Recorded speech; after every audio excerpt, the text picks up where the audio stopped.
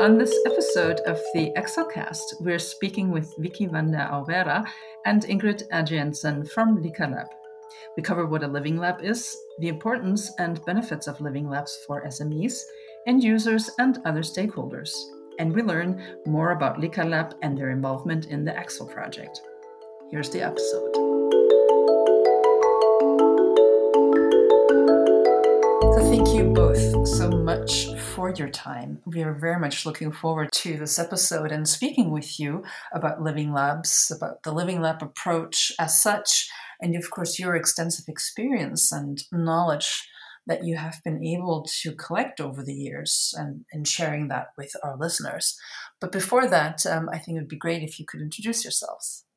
So I am Ingrid Adriansen. I'm the business manager at Lika Lab. So my main task is to connect with external partners and businesses, and to communicate with our living lab, with our operational team, what your expectations are.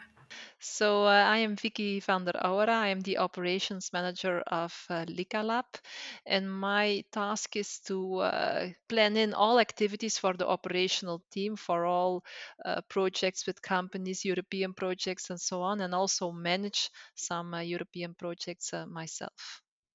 Might be good to start with a definitive question about, what are living labs, because I think if you ask 32 different people, you're going to get 32 different answers to what a living lab is or what the concept is. So I think it would be nice to get from, your definition and what are living labs or a living lab approach. Yeah, indeed. There are different interpretations of the term living lab, but living labs can play a role in different sectors. And when we look at Lika Lab, for instance, which is short for Living and Care Lab, this is a living lab for care and welfare. But on the other hand, you also have living labs that focus on energy, mobility, social innovation, agriculture, and so on. So, in general, living labs are defined as open innovation ecosystems. And in these open innovation ecosystems, the co creation with the user is really central.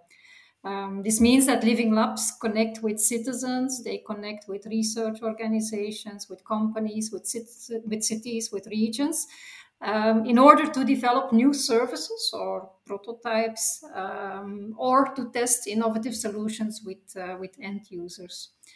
Living labs can be organizations that support open innovation, but it can also be real living or working environments where users test new solutions.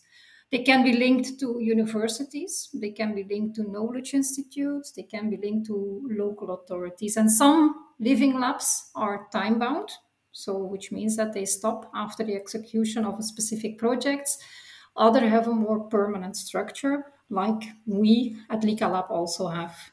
That sounds like a lot of work, not just thought, but real work. So in keeping that in operation, to organize all the involvement of all those users. So why would you do that? So what are the key benefits of setting up a living lab? Well, when we started back in 2012, the care sector really was clearly in the need of innovation due to the increasing demand of care, and the quality and affordability of care was then and still is now under pressure.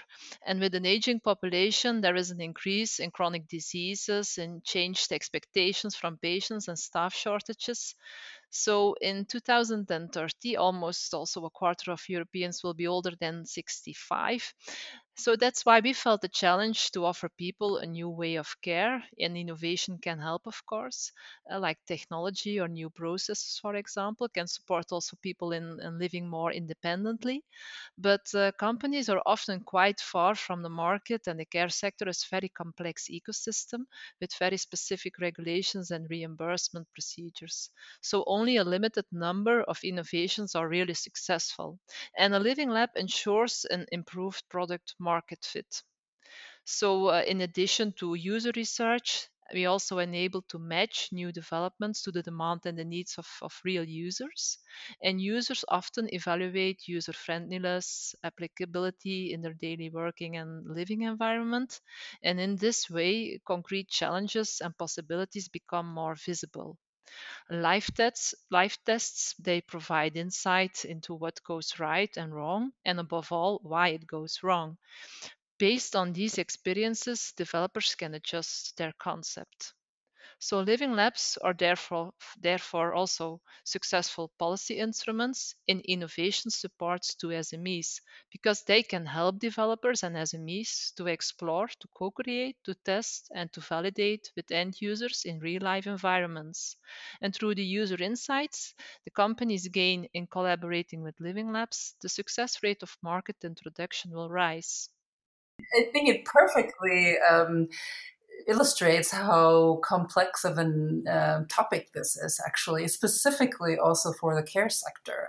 As you were saying, I think it's just a very complex ecosystem as such, and just this whole thought of ecosystems, value creation in ecosystems and open innovation as such is just a new topic, a new mentality, and it needs a variety of different actors to engage with each other and to come together, and that's the thing. I mean, I think that, I mean, how do you? I mean, do you, as a living lab, do you engage with the different stakeholders? I mean, how do you engage them, or do they come to you, or how can we maybe imagine a process like that, where you bring the users together with the SME or whatever, might be useful to get a better idea about that.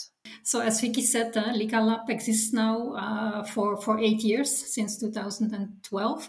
And it is our goal to embed the Living Lab sustainably in this ecosystem of research and innovation and companies. And we strongly commit to provide services to these SMEs and companies, and have international cooperation, also with other living labs. As for Legal Lab, our focus is on care technology, and also on new collaborative models between care providers and between companies and care providers. So yeah, we take on a facilitating role between these end users and the companies and the cities and so on. In fact, and when we look back, Legal Lab grew out of a regional innovation project. And it started really as a non-profit organization with, in the board, there was a local government, which was the city of Turnhout. There was a University of Applied Sciences, Thomas More. There was a welfare organization. There was a Chamber of Commerce. So this whole ecosystem was already well represented. And then thanks to the financial report of the Flemish government, we could grow our team until 5 persons between 2013 and 2016 and gain really extensive experience in innovation projects. We put a lot of effort also in building a large user panel of citizens and care professionals. So meanwhile, when we look at our panel, we have more than 1,000 users and over 600 care professionals that have committed to participate in our projects on a regular basis. Now we are a team of 7. We already said I am the business manager, Vicky is the operations manager. Besides that, we also have 2 panel managers who are really in direct connection with the panel, with the users and with the care organizations. We have 2 project managers who handle the projects, and we also have a PhD researcher. Now we are part of the University of Applied Sciences, Thomas More, and we offer tailor-made services for small and large companies, for healthcare organizations, for governance, and we are partners in European projects. When we look at our services, these include exploration of the context, for instance, by desk research, surveys, interviews with experts. We do co-creation, we do testing in real life or working environments, and we do business model advice as well. To make it a bit more concrete, in 2019, we collaborated with almost 1,000 citizens and care actors in about 35 projects. And maybe Vicky can tell a little bit more also on how we work. Mhm. Of course, yes. What we find also very important is that we can work in a spirit of trust with our panel members, that they are well known to us, and also with the other stakeholders. But also this applies to also a scientific approach that we use in working together with them. For instance, we always take a look at validated tools, procedures, and methodologies to use in our activities, but also evidence based criteria for a group composition, for instance. And also, all the legal requirements must be fulfilled, like GDPR, informed consent, medical ethical approval, NDAs with companies, and so on. So, we also conduct our own research, for instance, on some local cultural and societal differences amongst international living labs, for instance, and international projects, so that we can anticipate on setting up the right scenario and the right protocol for a test or for a co-creation session. And we think a learning network is also of high importance. We are an active member of the European Network of Living Labs, where also good practices are shared and where we collaborate in international projects with other living labs and where we can build up partnerships with innovation agencies, with local authorities, with commercial parties, and also with investment funds. May I jump in here real quick, Vicky? You mentioned, or both of you mentioned the large panel you have. So that's pretty impressive, I guess. And it sounds easy and nice, but maybe we could talk a little bit about the journey to get there. So how hard is it to reach citizens, and how hard is it to keep them in the loop? So to keep them motivated. So what are the incentives? What can you provide? So involving citizens into the panel, but also keeping them involved. I guess that's a pretty tough one, isn't it? Yes, when setting up our panel, it took quite some time, of course, and we worked very close together with local authorities. And we started, of course, in a collaboration with the city of Turnhout, what Ingrid already explained. And we got some support there from the mayor and from other advisors in the city to connect with the elderly people, because we started up with a panel of elderly people specifically. And so I think after a year or two, 2 or 3, thanks to the support of these kind of people, we could end up with a panel of 500 to 600 panel members, elderly people living in the city or in the environment of the city. But also, of course, starting up with projects, you recruit again new panels, you recruit care experts that want to work together with you in sessions and in live tests. So the panel grows and grows, also thanks to all the projects and all the cases with SMEs that we have during the years. So we have a kind of let's say a basic panel that we set up in the beginning with elderly people in the environment of the city, but also thanks to the many projects, our panel could grow and grow and grow and make it very specific to the case of the SME. So we work together also with younger people, with informal carers, with children even. So we really adapt then the panels to the needs of the innovation itself. Oh, great. So you work as a trust broker somehow. You were talking about the spirit of trust, and I think that's an important one. And I can imagine that you, as an organization, also, yeah, affiliated with the university and so on and so forth, that you work kind of a trust broker. Out of your broad experience and rich experience, what are the groups that are hardest to reach? So uh, where could you see this is really, those are the toughest one to reach? Is it the end users or the SMEs, or what kind of end users?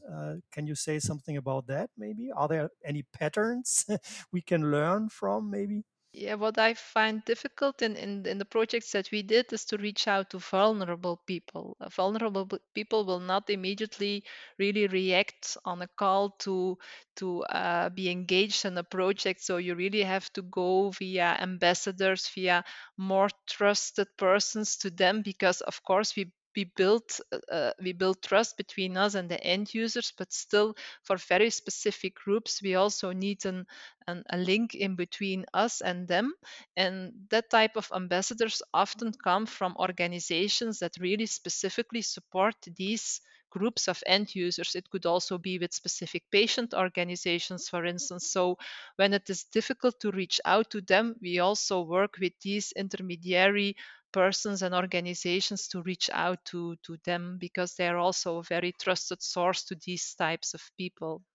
Yeah, yeah, absolutely. Yeah, I mean, this is we've got the same experiences. Though you need, for instance, welfare organizations in some areas, the church or hospitals. What I mean, some trusted also people, not just organizations, but also sometimes it's people, as you say, ambassadors that open doors and make sure that you are able to reach the right person and Yes, people. that's Yeah, true. And those ambassadors can also be the first lead users to give the example to others, and others can join later on. So that's often the way it goes with the groups that are difficult to reach out to.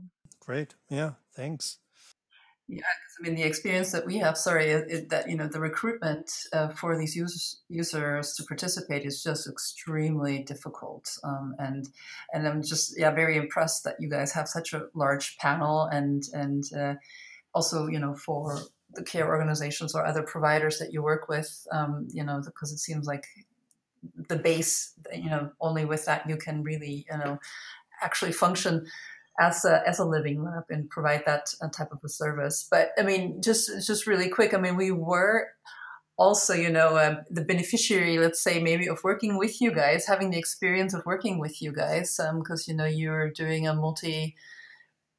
transregional experiment and asked for a German test site, and from experience, I can say that you really did a wonderful job from LicaLab, kind of providing advice on how to conduct these types of workshops and what to look for and everything. So it's really well established, of course. In the work that you guys do, you can tell that you just have lots of experience, and share that also, because this is something that we were also able to learn on how to work like a living lab, let's say, or to work, conduct these types of co-creation workshops and what to look for and how to set it up. So it was perfect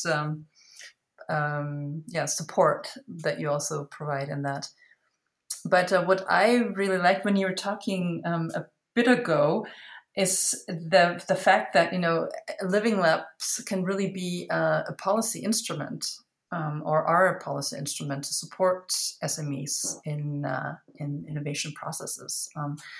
I thought that was an interesting thought, or an interesting way of maybe perceiving it, that I hadn't perceived it as yet, because as you were describing how you were set up, it was really in a way coming from the top, let's say. Maybe it's more of a policy initiative, and just the start of them being a policy instrument.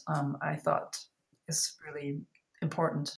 No, but I think you're right. And also coming back to what Daniel said earlier about this trust. And we at LicaLab, being we are a neutral partner. And this also means that when we have contacts with SMEs, and we go to a care organization, for instance, it will be easier to have access to this care organization and to these end users. We have this this role of trust in between, and we can offer better access to the care organizations for SMEs, because when there is a commercial partner coming in, it's much more difficult, of course. Yeah, it really does seem like that needs to be a neutral organization, a neutral actor, orchestrating these different activities, or bringing the different people together. And so, yeah. And also, as far as funding is concerned, I know I'm maybe going off the topic here, but really, as far as funding is concerned, I mean, there also needs to be, I think, a different, I don't know, set up, but you need to have the support from political actors in a way, to sustain part of the operations and activities. So the funding, partial public funding, but also probably private is probably an important part of a living lab business model. Indeed, we have a combined business model, meaning that partly we are supported by the University of Applied Sciences, of course. We work in European funded projects, but we also work for private companies. So we have income from these private companies as well. So it's a mixed model of income and revenue. Yeah. Yeah, it's always a big topic, of course. How do you fund and finance those types of activities? Because, yeah, I mean, It's it's a money thing. I know. I hate it. Yeah.